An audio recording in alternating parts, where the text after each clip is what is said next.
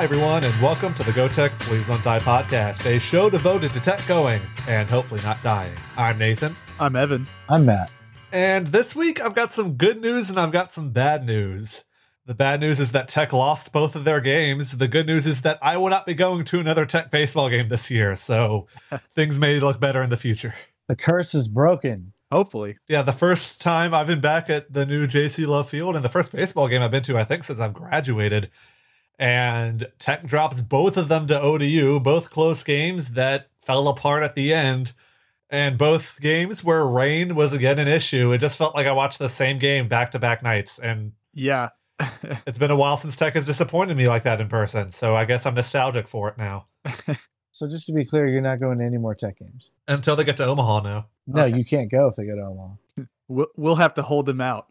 Yeah. We'll just bring a cardboard cutout of you. We'll tell With, them we bought 3 tickets, but we only bought 2, and we just leave them bring the outside the cardboard gate cutout. with puppy dog eyes. We'll bring the cardboard cutout of Nathan, and then in the eye holes will be cameras like the White Goodman cardboard cutout on Dodgeball. And he can just watch the live feed.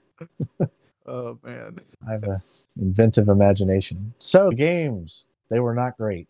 They were not great. Yeah, the first game, Tech lost 10-8, and the second game, Tech lost 8-7. We knew going in that Old Dominion was a offense-heavy team. We expected 2 high-scoring games, and they did not disappoint. And we also knew that Tech's bullpen was an issue, and it did disappoint. They did disappoint. Yeah. But yeah, let's jump through this first game. Again, this was the first time I had been at JC Love Field since the reconstruction, and it felt like a very nice minor league baseball park. And I mean that in a good way. A bigger concourse. I was able to get food. They had a couple of concession things they changed up every game, which was nice. The seats were nice. Having a video board was nice, but it took some getting used to. I'm not used to Tech having a video board. Just a great experience. Even though both of these games were losses, it was just fun to go to a baseball game again. So what was baseball like back in the 1870s when you were there during Reconstruction?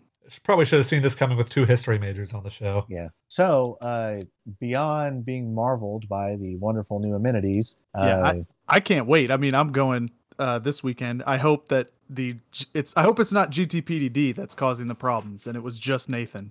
what if we've been the problem all along? Maybe we have. So, beyond the amenities, Nathan, can you tell us a little bit more about the games? Yeah, and another thing about both these games, I mentioned earlier that they dealt with rain. The first game was suspended at one point and then resumed.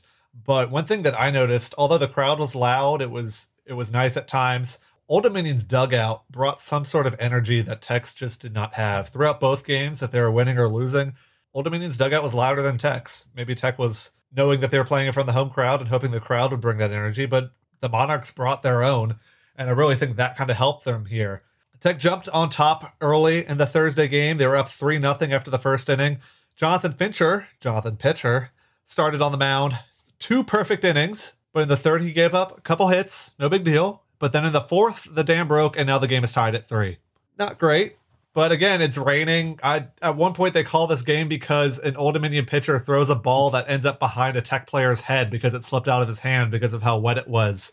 And even though the rain was almost over at that point, they still decided to call the game before someone got seriously hurt.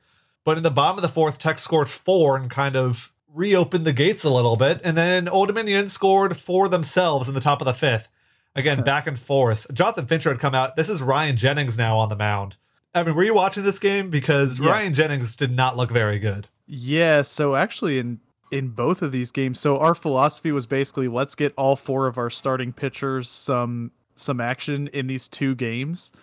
So we went with Fincher to start and then brought in Jennings from the bullpen. And I know, Ben and other people who have been pitchers before have said, like, it's just hard to get yourself in a different mindset, and like the warm-up routine is a lot different. And I mean, he gave up 4 hits, 3 earned runs, and only got 1 out. So he pitched a third of an inning and gave up 3 earned runs and 4 hits. It's crazy. Yeah, not great. I could do that. Yeah. Could you get the 1 out? Give me a shot, Lane Burroughs. That one dude struck somebody out throwing 47 miles an hour. I could throw that fast. Don't tell Tony La Russa. But after the Ryan Jennings bullpen experiment ended in a complete failure, Kyle Krieger came in, recorded 2 straight outs. So far, so good. Probably he also stays in the game a little too long because in the 8th, Again, he came in the fifth. Fatigue really caught up with Krieger, and ODU scored 3 runs off the guy who's used to coming out of the bullpen, Kyle Krieger. But it also really didn't help that the Bulldogs' bats cooled off quickly after they scored 4 in the fourth. In the fifth, they were able to draw walks to load the bases. There were 3 walks in that inning, but they didn't score any runs. Down in order in the 6th and 7th, 4 hits in the 8th, but they were all singles, so only 1 run was scored. And then with Wells and Bates coming to the plate in the bottom of the 9th, they had a man on, 2 men on, I believe, right? 1 big swing. Bulldogs win this game. They can walk off the Monarchs, a top 25 ranked team. And Wells flies out and Bates strikes out, and the game is over. Man, after all the late game heroics Parker Bates has had this season, both of these games he had a chance to win at the buzzer, if you will, right? And neither of them came true. So I don't know. It sucked because, you got 2 men on with 1 out and you're like, all right, we got the good people coming up to bat, like, but then they both got out, which happens, right? Even the best batters are like 350, that's like godlike. Who the fuck names their entire school after a country music band? Or a truck shipping line. Yeah, who does this? So the I don't know who I'm taking it that Parker Bates is our best batter in terms of average, or is that someone else? He's been clutch in some late inning games. Preseason player of the year in the conference, yeah. So we don't have real-time batting averages for any of our players, do we? We do. Yeah. Parker Bates right now is batting 351 on the year. That is really, really good. Hunter Wells, the guy that flew out before him of Tech's usual starters, he has the best batting average of 380. Oh, my God, is he batting as much as Bates? Yeah. He's batting 380. He's the 2-hole. Bates is the third hitter. And then Taylor Young, the leadoff guy, is batting 328. Batting is not the issue. Tech scored 8 runs in this game. Yeah. The issue is that you allow 10. Yeah, the bullpen is... the starters struggle too, right? The guy who actually started the game, Jonathan Fincher, he was great for the first couple innings, and then the second time through the lineup, he struggled. Ryan Jennings came in. He's a starter, and yet it's hard to come in as a reliever when you're not used to it. But at the same time, he also struggled. And he had a great weekend last weekend. He was the best starting pitcher last weekend, and he struggled only a week later. Well, yeah, and Fincher was just named one of 3 finalists for the Dick Hauser Award. Hey, R.I.P. Dick Hauser, Kansas City Royal legend, led the team to the 85 World Series. Yeah, so I don't know what that award is for. I'm trying to find it right now. I assume some kind of pitching award. Are we sure it's not the Doogie Howser Award? Oh, it's College Baseball's National Player of the Year, presented by the National Collegiate Baseball Writers Association. I didn't realize Dick Hauser was that big of a deal in college baseball. And Fincher was one of 3 finalists. Or no, 3. Oh, Jesus. He is one of 3 CUSA finalists. So there is a much longer list of finalists, and Fincher is one of the semifinalists from the conference. Okay. That's like that's like winning. If you're like a top 3 finalist for that, I would assume you'd be like a top 3 draft pick. Right. Also named to the Conference USA All Academic Team today. So congrats to Jonathan Fincher. Pretty big day for him. Yeah. Fincher's not going back next year. Fincher's getting drafted. Yeah. I'm curious to know where he would go if drafted. I know the MLB draft is kind of volatile, and we'll have to find out. Go to the Royals, please, for the love of God, so I can quit going to these games and making myself obese off hot dogs just to watch their bullpen crumble. Maybe you shouldn't go at $1 hot dog night then, if that's the issue. Well, to be fair, they're $1 hot dogs. Yeah. And it was firework night, and we lost, and they still blew off the fireworks. The BBB would have been a smoldering crater. I was about to say, speaking of athletic programs that shoot off fireworks after losses, we have another loss to talk about. Yay. No fireworks this time. Friday night, same team, same result. Tech drops the second game 8-7, actually out hitting the Monarchs 12-11, but falling again late in the final couple of innings, allowing 3 runs in the 7th and 4 in the 8th to allow Old Dominion to complete the comeback. This one felt a little worse, honestly, because it felt even more like we had it under control, especially through those middle innings, and then it just fell apart late, and we had another chance to win it in the bottom of the 9th, and just didn't do it. Like my boy D. Matthews would say, it was a typical situation. Indeed. In these typical times. This one started with such great pitching to That's not one of the Cade lyrics, Gibson. Nathan. No, I'm doing a cover. Oh, okay. Cade Gibson gets the start, and through the first 6, he's almost untouchable. Yeah, Old Dominion adds a run in the beginning of the first inning. But after that, it's a bunch of goose eggs all the way until that 7th inning. Starts the 7th with giving up a home run, then a single, and a double. All right, it's time to get the hook. Maybe he shouldn't have been in the game that long. But at the same time, when your bullpen's as bad as it is, you have to ride your starters until they show you that they need to be taken out. But at some point, when does it start getting a little silly? Because if you're out there and you're starting to get blasted like that, you're like, I'd be looking over at Coach like Harry Potter looked at Hermione and Ron when Dobby was dying. Help me. Like, come on, man. Like, but at the same time, he hasn't allowed a hit since the first inning. I guess, but after okay. Can you please give me the sequence again? It was a homer. Yeah. Okay. Home gives run, up a dinger. Single, okay. Single, okay. Double. That's what, okay.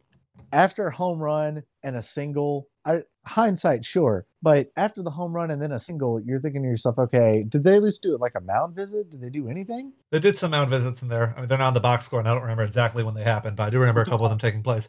The issue is, too, okay, so the home run's on a 2-2 count, and then he only throws 1, 2, 3, 4, 5, 6, 7 more pitches before he gets pulled. They didn't have time to warm the guy up. Are there rules regarding warm-up times, how long a mound visit can be, how many you get? Yeah. I don't know if there's a rule about warm-up time so much as just like you don't want to bring your guy in cold, but... Well, sure, but can't you bring him out there cold and give him a little longer to warm up, or is there like rules and regulations? There's a time on that. I thought so, yeah. Because in the majors there is. There are a limit of 6 defensive conferences per game, only 3 for coaches. So the catcher can come out and talk, but only 3 times can a coach come out and not have the pitcher pulled in the game. I see. Well, so Landon Tompkins comes out, right? I mean, Tech is starting to fall apart here, but we have the offense. Yeah, there are men on base. A guy's at third and a guy's at second, and no outs. This is not ideal, but Tech's offense has shown up, and they showed up the previous night, so who's to say they can't score more than 3 runs on Friday night? And Tompkins does pretty much immediately throw a wild pitch. It gets scored as a passed ball, but 6 of one, half a dozen of the other. Then gets 3 straight strikeouts, though. Yeah. So Tech's only down 4-3, and you're feeling pretty good, I guess. I mean, it could have been much worse when you have runners at second and third. When he threw that wild pitch, I think it was his first or second pitch on the mound. You're like, oh, great. Here we fucking go. And something I can contribute since I was at the game, I was watching his warm-up because I've called him my boy for weeks now. So I'm enjoying being able to watch him pitch in person. His warm-up tosses were not close. Oh, no. He threw to the backstop 2 or 3 times during warm-ups. I was nervous as soon as a batter entered the batter's box of a hit by pitch more than anything. But he found it. He was able to bring back control a little bit and strike out those 3 guys after still not having quite the control you'd hope he would when he entered the game. But he still wasn't the most accurate. It still felt like there were times where I was worried a ball might get past Corona, even during those strikeout at-bats. And so when I saw him come back out for the 8th, I was nervous because he did not look like the best version of himself on Friday night.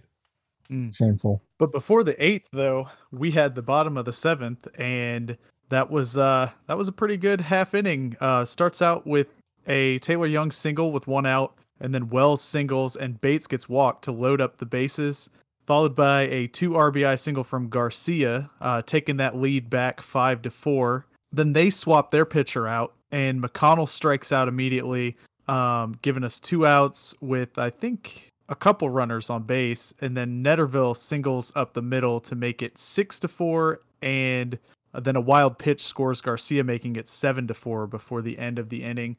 So yeah, feeling great after the 7th inning. Yeah, but it's still 7-4. I was sitting in the stands. I was kind of trying to do the mental math of how many runs do we have to score in this half inning before I feel like we've got this.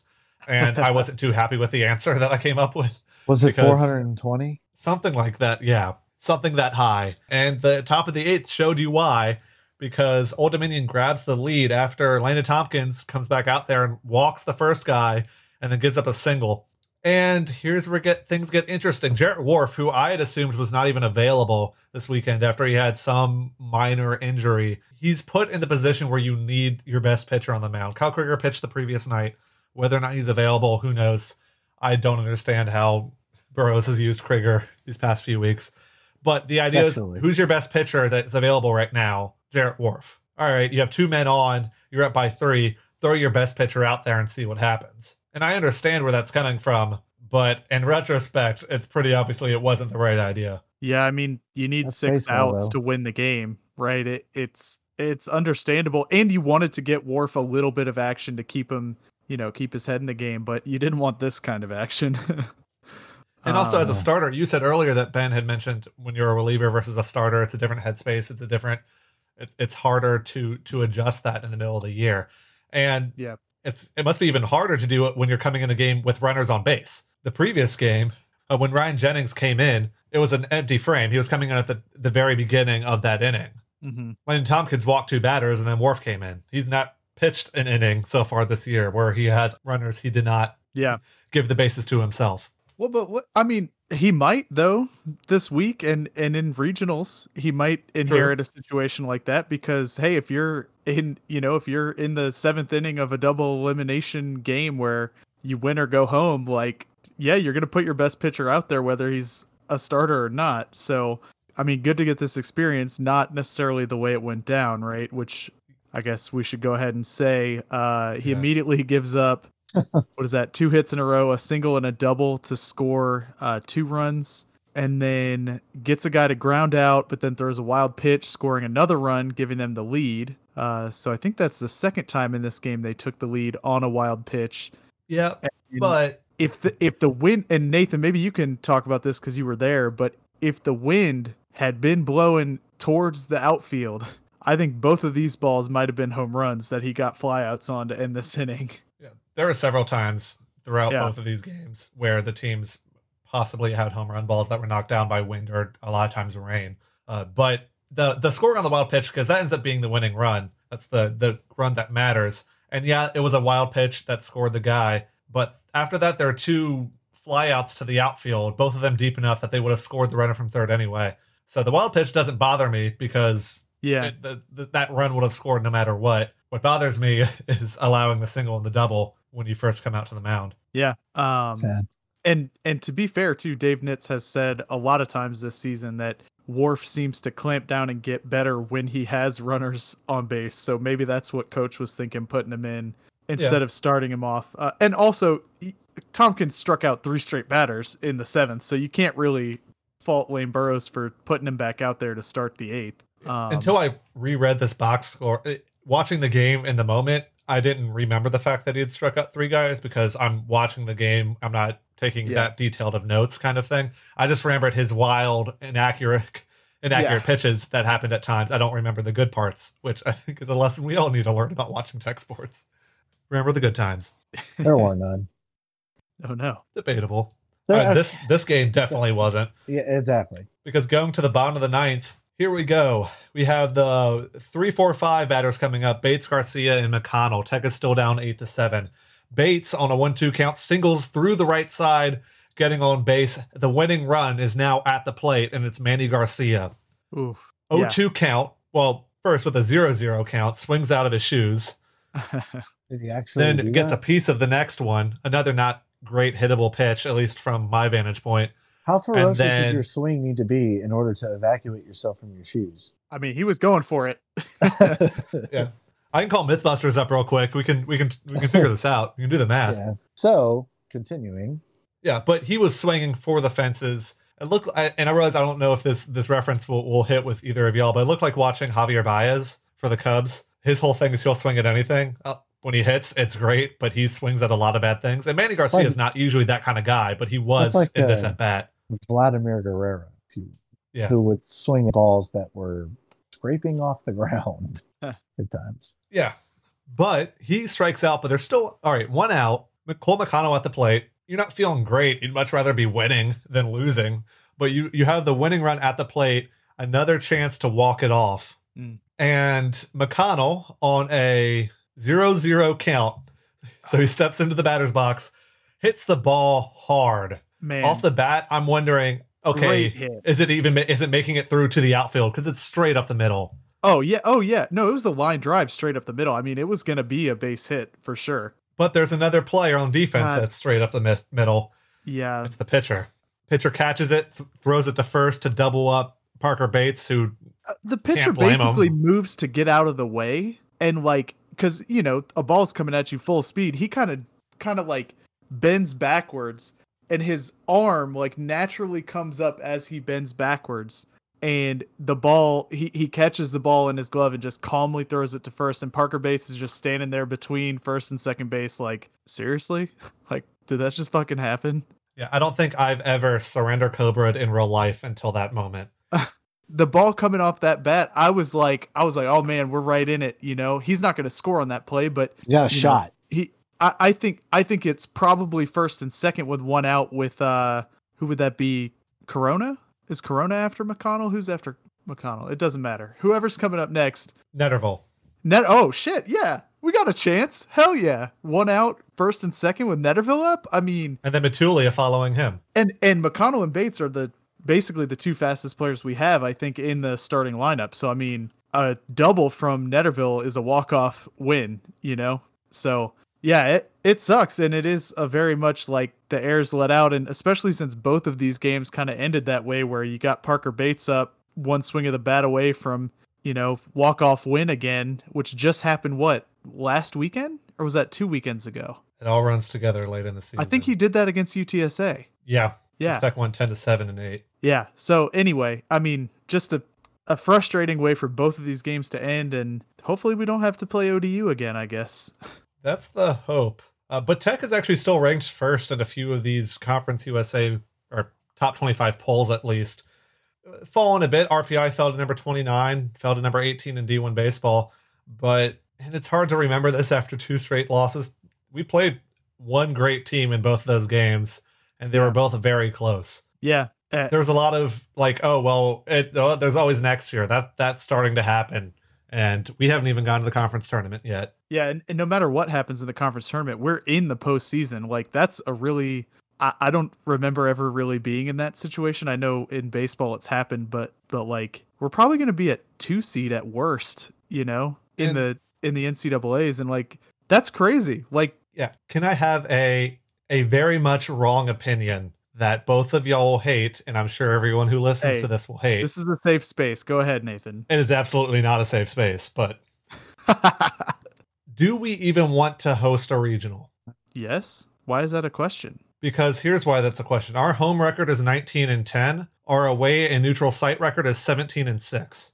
Okay, but in terms of growing our program, though, I mean, look, are we we really thinking we're going to win the College World yeah. Series and be national champions this year? I mean, I'm not. No, but here, fuck you, bud. Is our best chance of even... All right, so what's if the end goal is making it to Omaha, and forget about the economic impact to Ruston and how much the community and potentially future sponsors of the show will be helped by this. But if we're only taking a look at what will help us get to Omaha, will playing at home help us? No. One of the things I noticed when Old Dominion was playing was how much their bench brought their energy, and Tex was relying on the crowd to bring the energy. And maybe in a NCAA regional, the crowd brings more energy, but there are a lot of times against Old Dominion where the crowd started to fall flat quickly, and it felt like it was Old Dominion's game to lose, and they just didn't. So I know I'm wrong, but it feels like we may have a better chance as a 2 seed than a 1 seed. In terms of first, though, like, this would be the first time we've ever done that. Yeah, we want that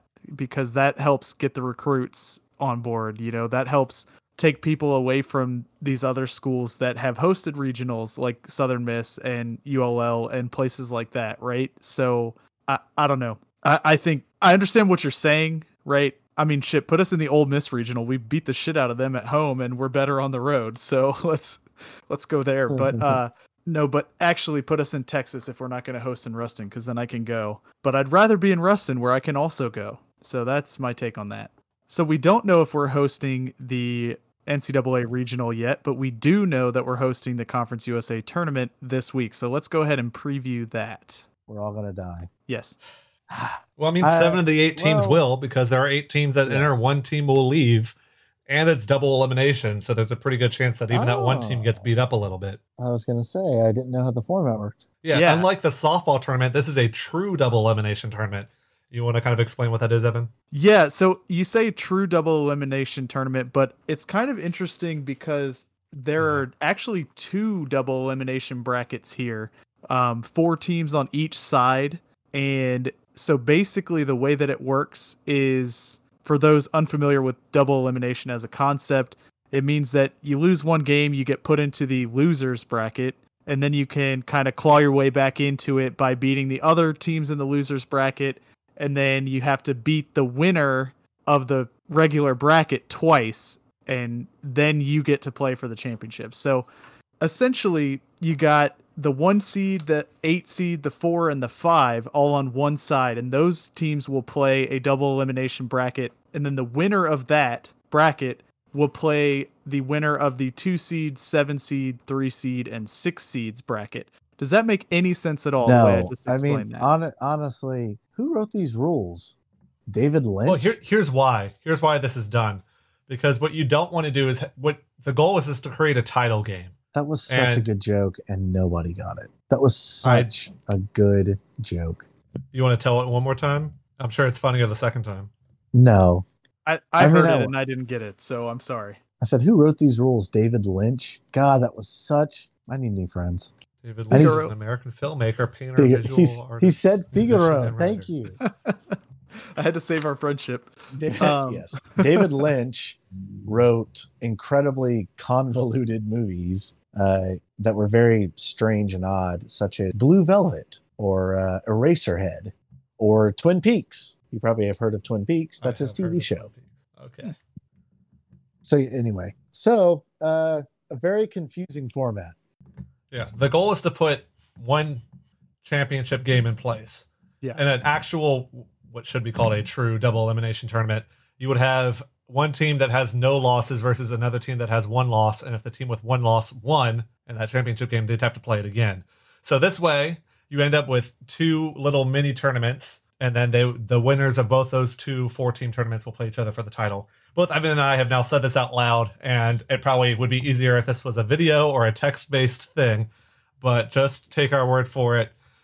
Yeah, this way there's one championship game. It's on CBS Sports Network at 1 p.m. on Sunday, May 30th. Sunday. Yeah, so everything else, with like the College World Series, which is a true double elimination 8-team tournament, it's kind of like, well, we don't know exactly how many games there will be.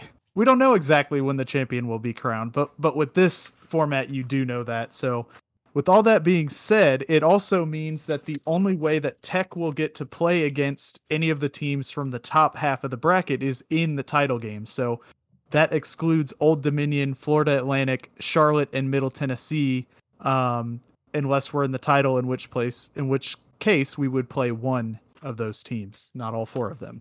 Yeah, and meanwhile, on Tech's side of the bracket, Tech will play UTSA in the first game, and then, depending on how things go, we'll play, hopefully, or we will, because we can lose one and still be in the tournament, Southern Miss or Western Kentucky, or possibly both. Who knows?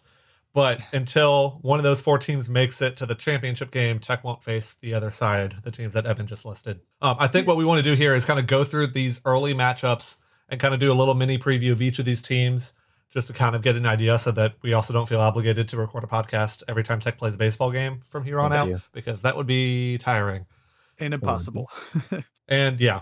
So let's start off with a team that we are very familiar with because we played them the most recent, against a team that we haven't played all year, Old Dominion and FAU, and the 9:00 a.m. Wednesday time space in Ruston, Louisiana. Evan, what can you tell me about these teams? Yeah, Old Dominion 38-14, coming off 2 wins here in Ruston. I think they're still hanging out, probably at the what's it called, Garden by Hilton or whatever in Ruston. I saw one of them at Rotolo's. They went 22-10 in conference and are the 4 seed. They're currently ranked number 24th in the nation according to D1 Baseball, and they're 12th in RPI, which I believe is the highest in conference actually. But they did not bid for a spot to host, so they're not in that conversation. Their notable results this season: they beat Tech twice. They went 4-4 against the number 1 seed in the conference, Charlotte, and they beat number 11 East Carolina in a single game. They also won 3 of 4 games at FAU, who's their opponent in this game. So Over on the Owls side of things, they went 30-23 overall. They are currently unranked, number 60 overall in RPI. They went 0-4 against Charlotte, 2-2 against Southern Miss, and they beat a couple of Florida teams in the Gators and Hurricanes. Not so great in the quad 1 games. ODU went 13-6, whereas FAU went 6-13. So yeah, I mean, seems like a pretty straightforward matchup, but do you have any players for us to look out for here, Nathan? Yeah. I'll hit a little heavier on FAU since we, just played and saw Old Dominion. Yeah. The Owls, their best batter is Nolan Shanuel, sure. And BJ Murray are the two best guys, both of OPSs of over 1. And BJ Murray is their big home run hitter. 22% of the time he gets a hit, it's over the fence. Starting pitcher-wise, Hunter Cooley is their best, but he's still not all that great. 3.57 ERA, gives up a lot of hits, not as many walks, and also a lot of times limits the damage to just singles. But they also have another couple guys with ERAs around 4, but they don't have a true shutdown starting pitcher. Coming out of the bullpen, though, they have one guy who's has some pretty good numbers, but hasn't been used a lot. Thomas Haggerty. He's only pitched 7 innings, but his ERA is 1.29. If I were the Owls, I'd be pitching him more. The guy they use the most, though, is Sam Drumheller, 4.14 ERA with 37 innings pitched out of the bullpen. ODU-wise, I mean, we just saw, rather than go through their actual numbers, Tommy Bell had a double and a triple in the first game. Kenny Lavari had a home run in the first game and then a double in the second game. And Carter Trice hit a home run in that second game, too. Trice. Yeah, you got it. Right there. Yeah, you got it. They also did a thing where they threw every single pitcher they had on the team in these 2 games. So it's kind of hard to see exactly how different guys go. But yeah, so that's those 2 teams. Let me ask the first question here. Which of these 2 teams would you guys rather play in the championship game, given the choice? FAU. Yeah, we're starting with the easiest one, I think. The one that hasn't swept us. Definitely. Yeah, the one that didn't just beat us twice back-to-back 2 days ago. FAU. Yeah, and then, all right, let's go ahead and make a quick prediction. Who do you think wins this game and moves on in the winner's bracket? Nathan, Old Dominion. Okay, Matt goes first. I will concur. Old Dominion. Yep, same. So it won't happen. Yeah, so of course Florida Atlantic will win by a lot. All right, who we got next, Nathan? Yeah, next up is the other game in that other side of the bracket. It's number 1 seeded Charlotte versus 8th seed Middle Tennessee State. This game will be played at 12:30 on Wednesday in Ruston. Charlotte is 39-17 so far on the year with a conference record of 24-8. Middle Tennessee is one of these teams that just kind of goes against everything baseball because they have a tie on their record at 23-27-1. Charlotte is ranked 22nd. Middle Tennessee is not ranked in D1 baseball. And Middle Tennessee's RPI is 230 compared to Charlotte's 18. I mean, looking at the rest of the teams in this conference, the next lowest is Western Kentucky at 145. So Middle Tennessee kind of snuck in here, and CUSA is a really, really good conference, but it has a big drop off around that 7-8 seed spot. Yeah, but some of those notable games, like I mentioned before, Charlotte beat up on Tennessee. I think they won like 11-0 in that game. Tennessee's like top 5 team in the country this year.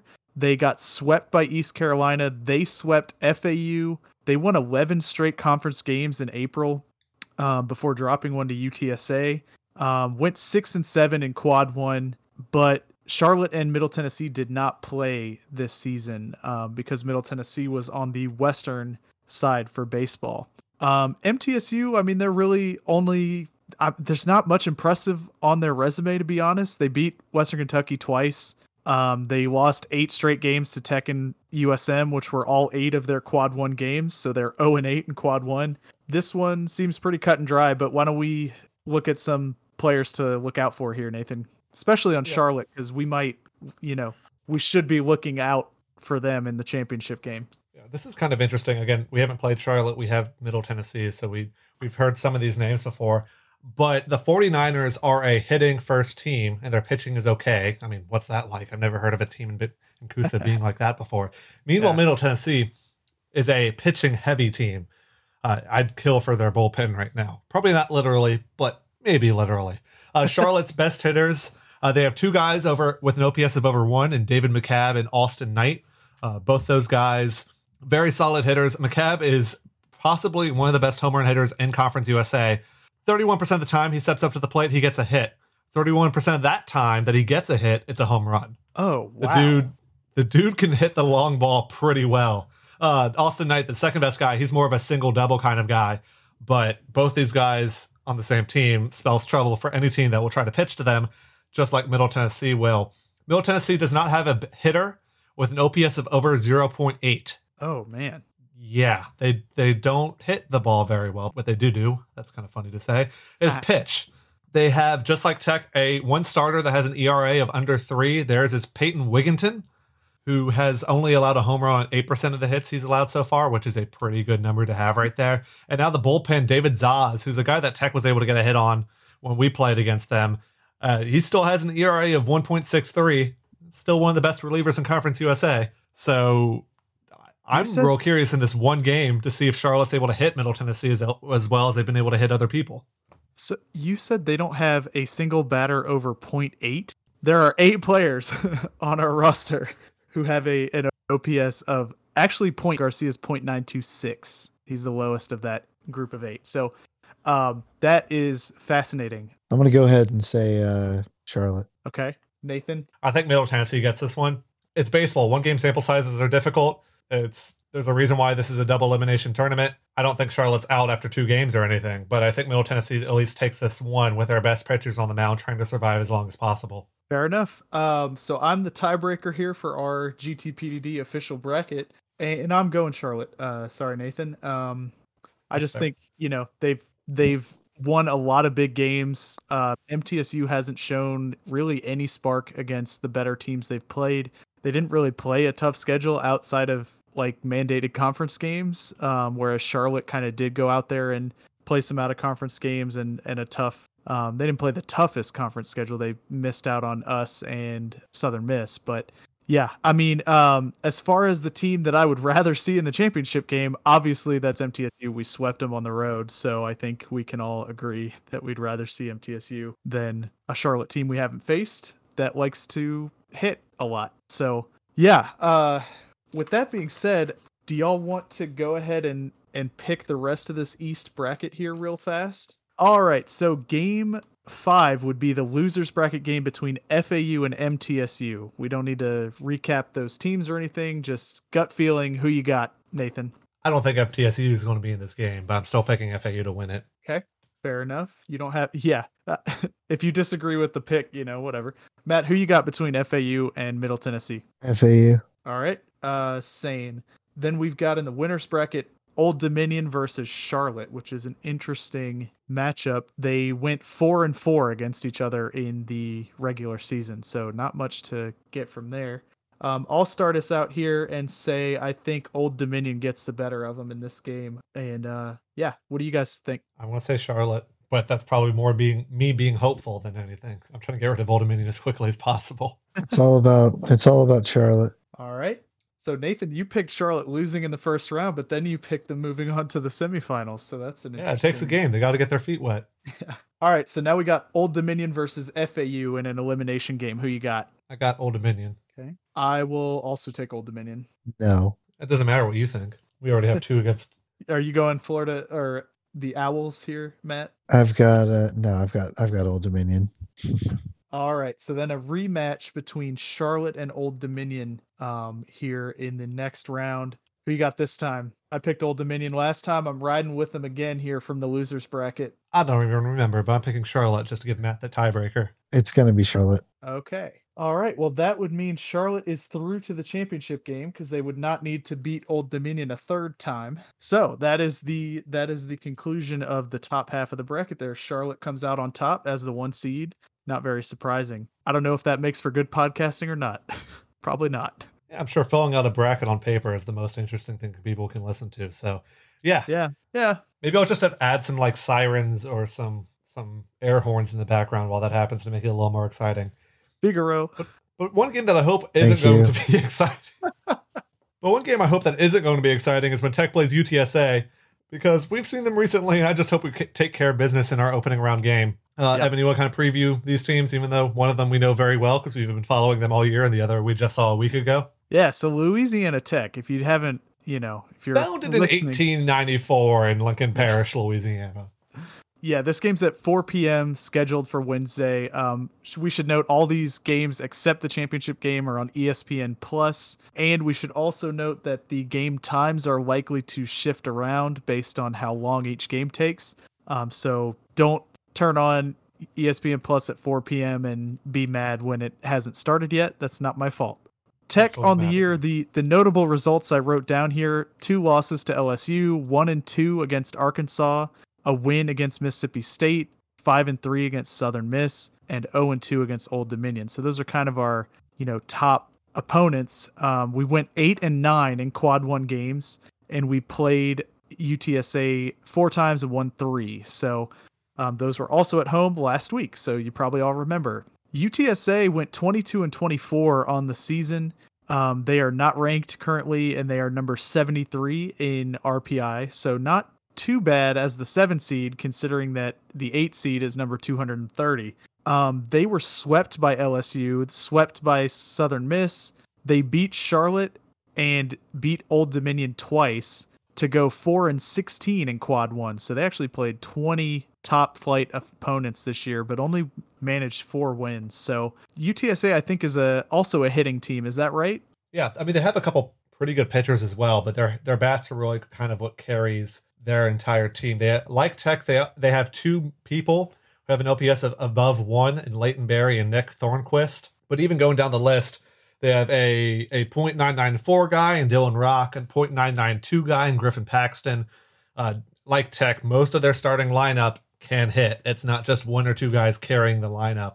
But also like Tech, they have a starting pitcher with an ERA of below 3, but unlike Tech, they have 2 of them.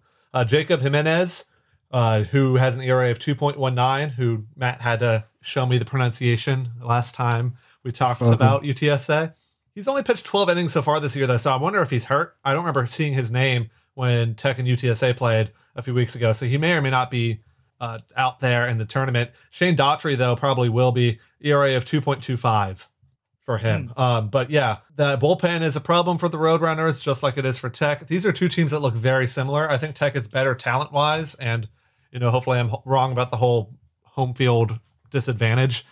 But yeah, I feel decently good about this, and that a lot has to do with prior results against them not too long ago. Yeah, and this is the opening round game, so that 4th game we had against them where we kind of got to the end of their bullpen and just lit them up. That's not really going to happen in this game, but hopefully, they try to conserve some energy on some guys or something. I'm not really sure what the strategy is for pitching in conference tournaments, but we'll find out. Yeah, so what do we think will happen here? Do we think that Tech does what they did a couple weeks ago and takes it, what would be the majority of games from UTSA, and here would be 1, and moves on to the next round of the winner's bracket? Or do we think that UTSA, having seen Tech pitching a few times, is able to put up enough runs to take this one? I got Tech. I think we'll be ready. I think the bats can overwhelm most of the opponents in this tournament, and hopefully the pitching will get back to that kind of March, early April form. But I don't know.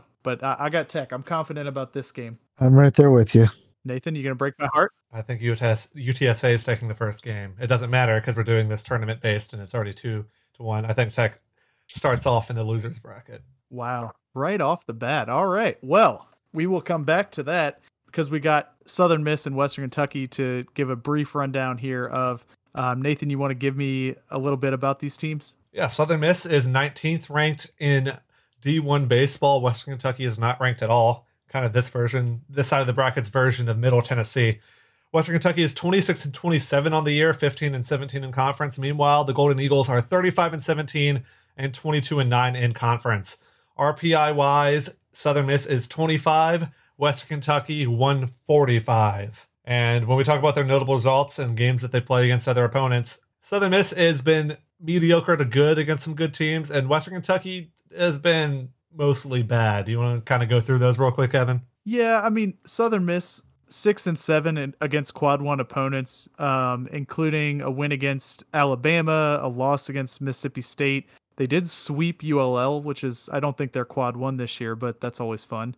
And they went 3-5 against Tech. So there's 3 of your quad 1 wins right there. Honestly, so Southern Miss, Charlotte, and Tech are the ones going for host site here from the conference, and I don't see the resume from Southern Miss to do it. I mean, they only played 13. I mean, we only have 2 more quad 1 wins, but I don't know. 6 and 7 just doesn't strike me as good enough, but their RPI is higher than ours by a couple points. So, and I think whoever wins the tourney is an automatic host. Yeah. If it's one of those 3 schools. Yeah, unless it's MTSU. Or even Old Dominion. I mean, because of how you had to pre-bid and everything. But yeah, D1 baseball, we can talk about this a little bit more in a second. D1 baseball only has 1 Conference USA team hosting in their predictions. I'm not quite sure if that's true, but I definitely think at least the team that wins the tourney hosts if it's one of those 3 schools. Oh yeah, for sure. And then on the Western side of things, they kind of stole 3 games. They went 3-10 in quad 1, and all 3 of those wins, one was against Charlotte in a 4-game series, one against Southern Miss, and one against Old Dominion, all those in 4-game series. So nothing super impressive from them. They're the 6th seed, and honestly, I kind of wish they were the 7th seed and we got to play them first, because it seems like they're not as good as the 7th seed UTSA, and that's just how it played out, I guess. Yeah, Old Dominion is what, the 4 seed? This is a weird... It's always weird when you have multiple very good teams in a conference trying to actually seed everybody. Yeah, so who do we look out for player-wise on these teams? Yeah, Western Kentucky's not a team that we've seen before, so I'll try to focus on them just a little bit more. Jackson Gray is their best hitter, OPS of 1.02, just barely edging out Justin Carlin, who has an OPS of 1.019, 0.001 difference in OPS between the 2 guys. And they look kind of similar beyond that, too. Both get hits about 30% of the time they walk up to the plate, and walks around 10, 12% of the time they walk up to the plate.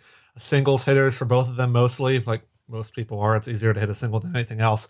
But even then, going down the list, we have another OPS .962 guy in Ray Zabrewer, the 3rd, not to be confused with Ray Zabrewer, the 2nd.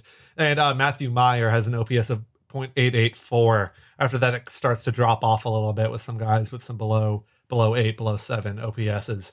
Southern Miss, meanwhile, also have 2 above 1.0 OPS guys. And then also people like Gabe Montenegro, who I was scared every time he came up to the plate when Tech played them, both in Hattiesburg and Ruston. It felt like he was always one big swing away from changing a game. Reed Trimble, that was probably their best home run hitter. He's one of those guys with an OPS of over 1 and a 22% home run rate when he does get a hit, which is pretty incredible. Pitching wise, though, Western Kentucky's pitchers have not been the best. Their best starter has an ERA of 3.88, and of their normal relievers, their best has an ERA of 2.60, which is not bad, but you'd hope your best, most often used pitcher has a little bit better of an ERA. Meanwhile, Southern Miss, their 3rd best starter has an ERA of about what Jonathan Fincher has. So they've got some good guys. Hunter Stanley, Walker Powell, and Ben Etheridge have been their 1, 2, 3 guys. Maybe not, again, in that order, but 3 very good starting pitchers. And they have a bullpen to back it up, too. Stat-wise, I'm surprised Southern Miss hasn't been as locked down, lights out, as they have, as these stats say, because they have the pitchers that put up the numbers. They have the relievers, both starters and relievers. They have the batters that put up the numbers, but yet they've been kind of in Tech, Charlotte, and ODU's shadow throughout the year. Yeah. And so all that being said, how do we think this game goes? Southern Miss looks like the obvious team to win it, but they haven't had the kind of success that statistically it looks like they should have. Does that kind of unfortunate unlikeliness continue in this first round matchup, or do they take what should be an easy win against Western Kentucky and move on in the winner's bracket? Yeah, I think they win. Same. Same. And same here. All right. We all agree. So that sets up in the second round here, UTSA and Western Kentucky in the losers bracket, before we get to our inevitable 9th matchup with Southern Miss here. Yeah, I think UTSA is the better team, and so I think they beat Western Kentucky. I agree. Same. All right. What does that leave us with then now? So now we got Tech and Southern Miss, 9th matchup of the season. Tech leads the season series 5-3, winning 3 down in Hattiesburg and 2 in Ruston. This is tough to pick. I don't know, because I don't know who's going to be pitching. I don't know how long they're going to pitch for. I mean, you win this game.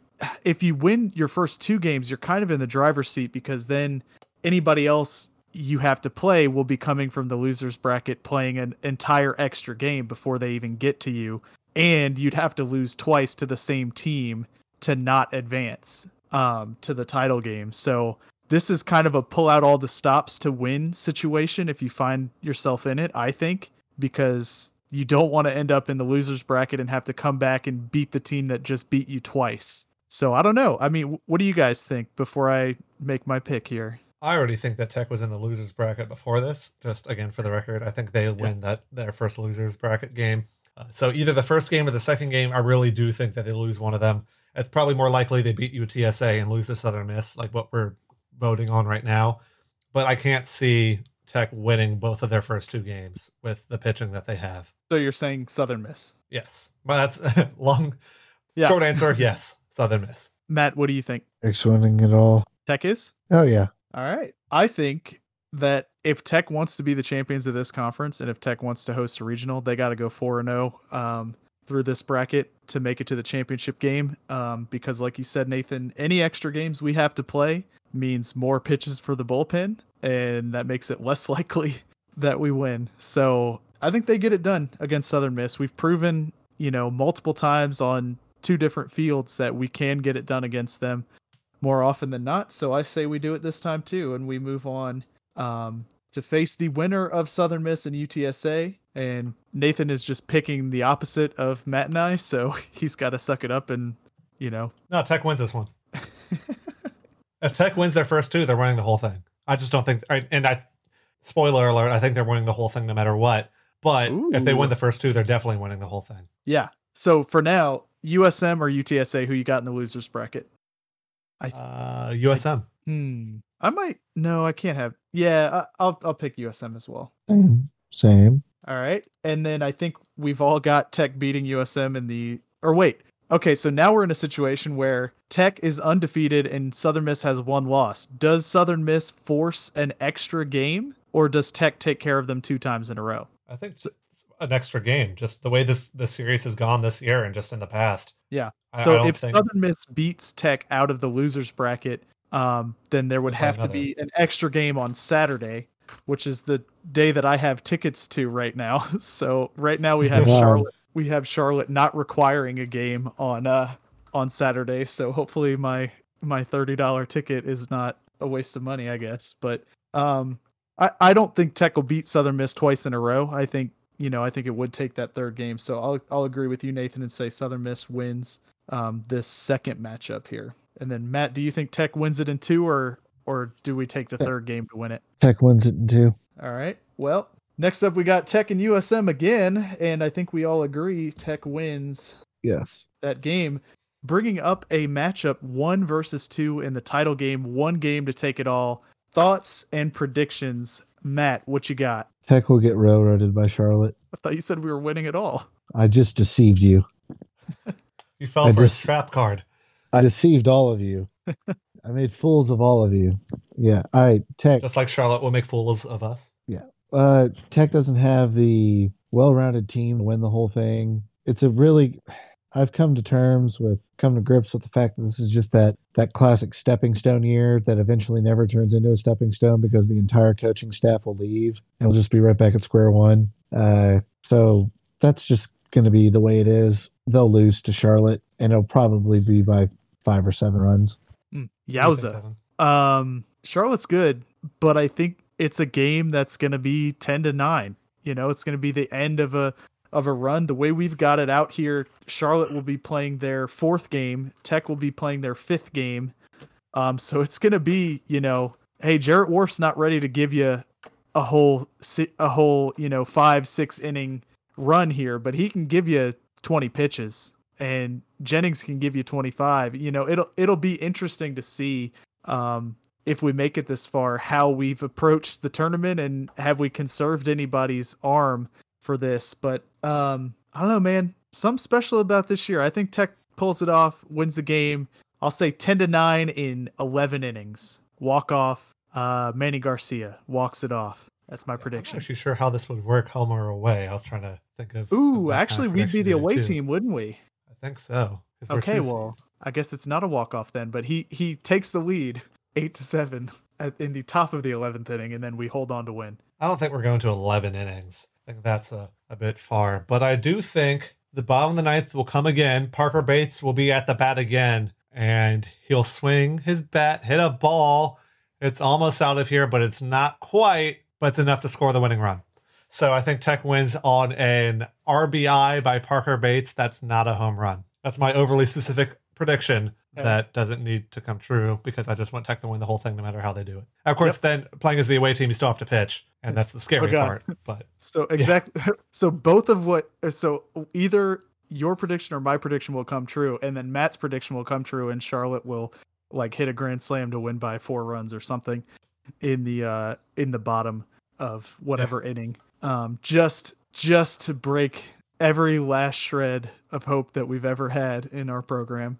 And Charlotte wins this College World Series. Yes, of course. Of course. Speaking of that, though, one more thing before we do Tweet of the Week and stuff like that. I want to do a quick prediction. Whether or not you have Tech winning the conference or whatever, do you think Tech hosts a regional?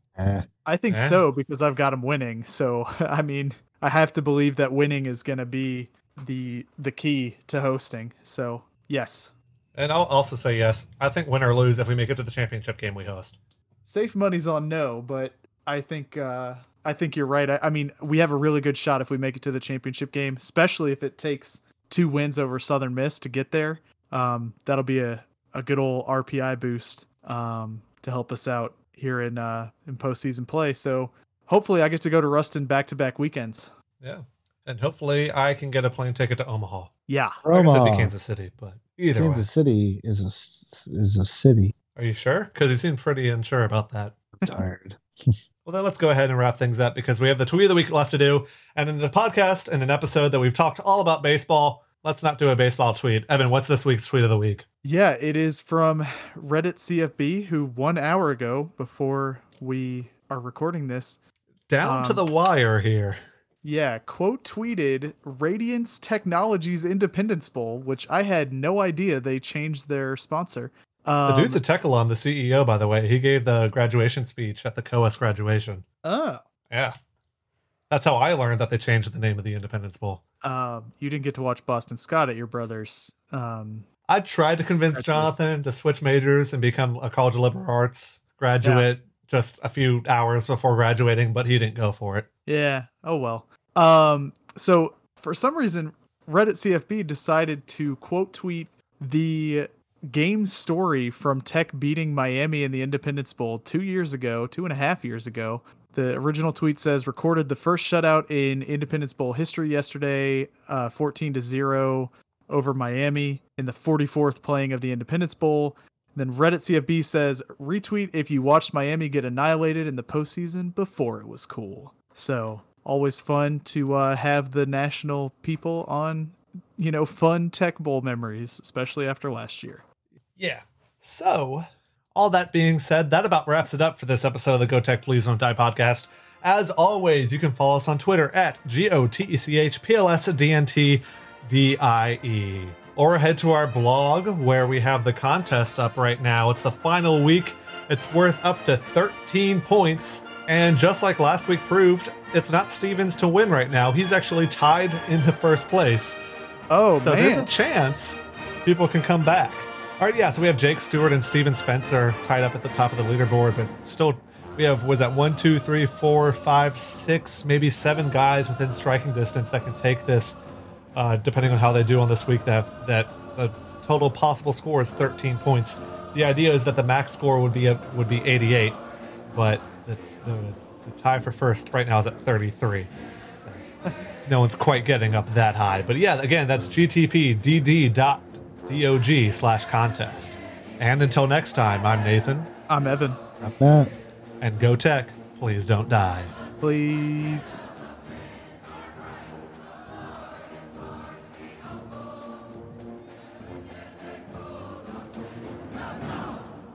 But I'd rather be in Ruston where I can also go. So that's my take on that. Opinions never ever shared. I want to be in Ruston. Damn. Yeah, well. Okay, Says Jeremy the guy Scott. on a show where probably 90% of the listeners live in Ruston. Yeah. Do they really? Do we have info on that? I can't tell you where. I was gonna say, if you knew where everyone who listens to this lives, that's kind of weird, bro. Anyway. So, in God. terms of hosting, What kind of power do you wield?